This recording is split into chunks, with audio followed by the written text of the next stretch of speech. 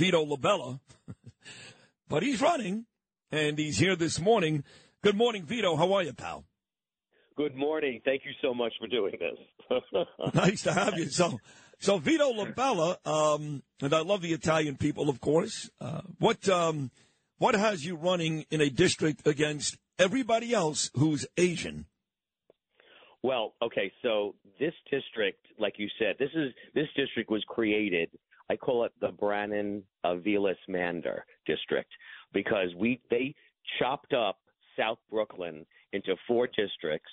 They took a chunk of a conservative area of South Brooklyn, Diker Heights, the Army base, the golf course.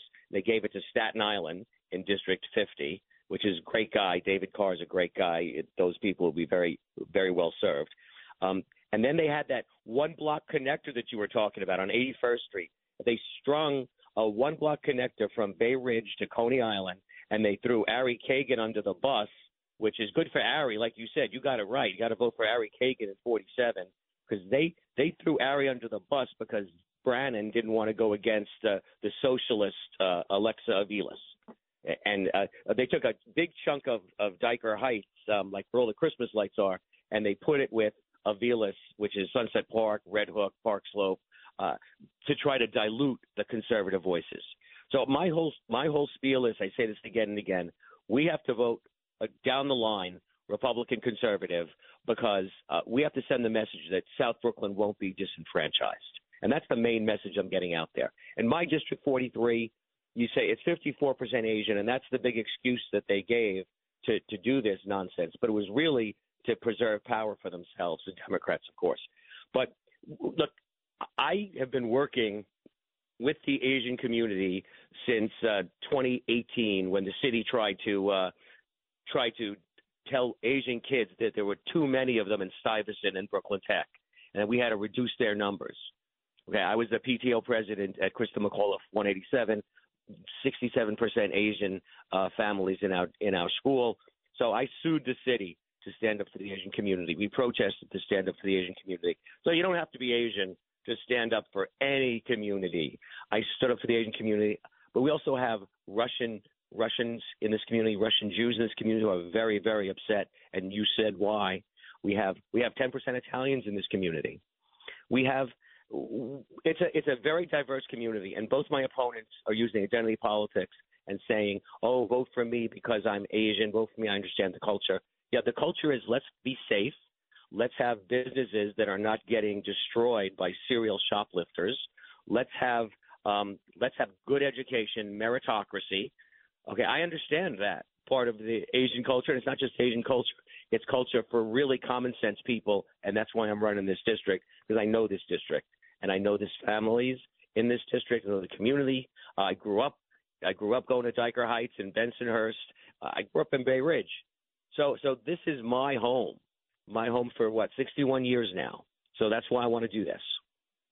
Being at your home for 61 years, and it was my home for a couple of years when I went to Poly Prep and took that trip off the Belt Parkway to Diker Heights every morning for the better part of 5 years.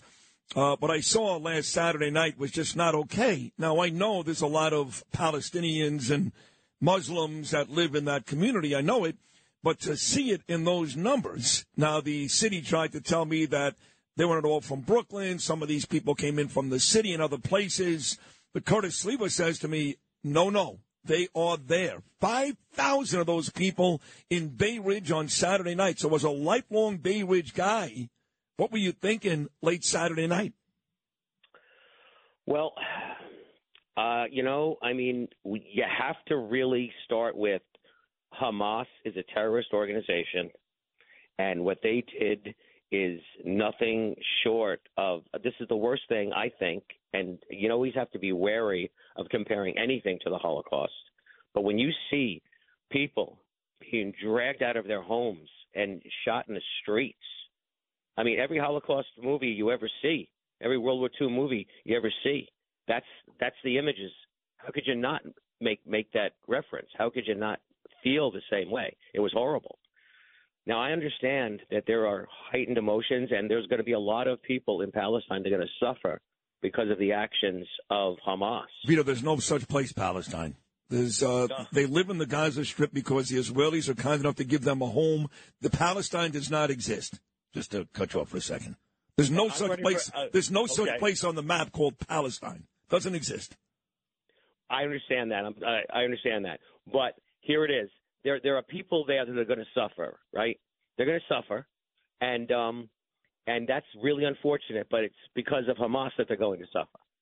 That's right. I think that's right. And a lot of these people that are going to suffer are the same people that were smacking this 85-year-old woman returned to safety yesterday as she was being taken to the side on a motorbike, and the same people that were handing out candies to their children and dancing in the streets. So let's be very, very careful about who we think is innocent and not, because we just don't know. A lot of those folks are very happy to see what happened 17 days ago in Israel. Which is horrible. Is horrible, right? And Bay Ridge is no place for that.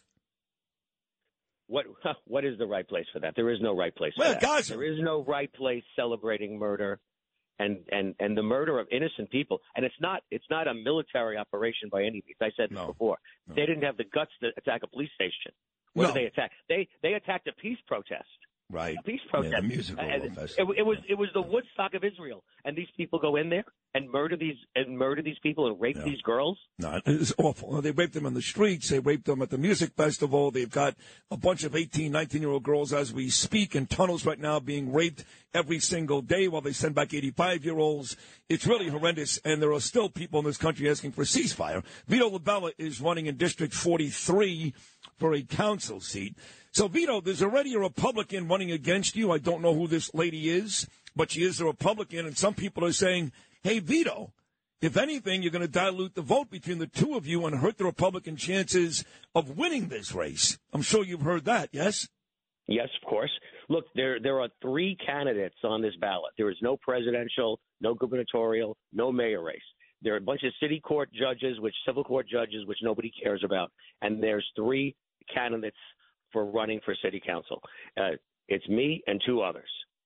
What we're telling people is you vote for the candidate. You look at my experience, 32 years as a police lieutenant in the NYPD. Well, 28 as a lieutenant and so many years as a sergeant and whatever else as a cop. But the thing is, I have institutional knowledge of the NYPD. For the last 6 years, I've been working in education, getting institutional knowledge of the dysfunction that's the Department of Education and the difference that they've made since de Blasio messed up everything, and now they're trying to walk it back a little, but it's a constant ongoing fight and a struggle to try to come back from the disastrous de Blasio policies. And that's the de Blasio policies in policing, the de Blasio policies in education, pretty much across the board. Housing, all of these crazy laws they want to shove down building owners' throats that are going to destroy the actual idea of owning property in New York City. It is a mess. Bill de Blasio actually spoke. You were a cop for 32 years with my dear friend, the head of the DEA, not Drug Enforcement, Detective Endowment, Paul DiGiacomo. He's going to join me at 9 o'clock. And he explained to him some of the police procedures, I guess, sent down by the Governor Cuomo at the time back in the BLM summer of 2020. So according to Paul DiGiacomo, he's going to drop a bombshell on this show coming up in about 3 hours. But as for you, Vito LaBella, for folks who want to vote for you, help out your campaign, how do they do that this morning?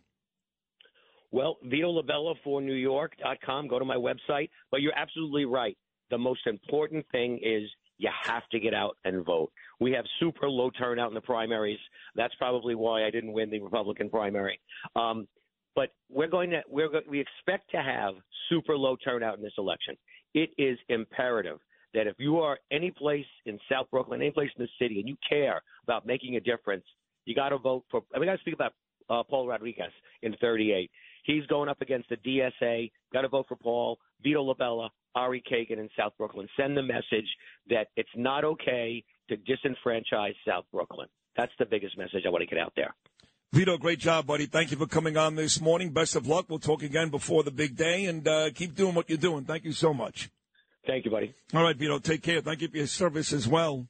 This is Greg Kelly for Priority Gold. What does it mean to be America's precious metals dealer? It means that you're in touch with the hearts and minds of those who love this country, value our freedom, and want to protect the future. Priority Gold is that precious metals dealer. They've helped thousands of Americans back their retirement with solid gold and silver. Call Priority Gold at 888-506-6439. Receive free shipping, free storage, a free investment guide, and one of the best purchase experiences in the industry. Call now or go to PriorityGold.com.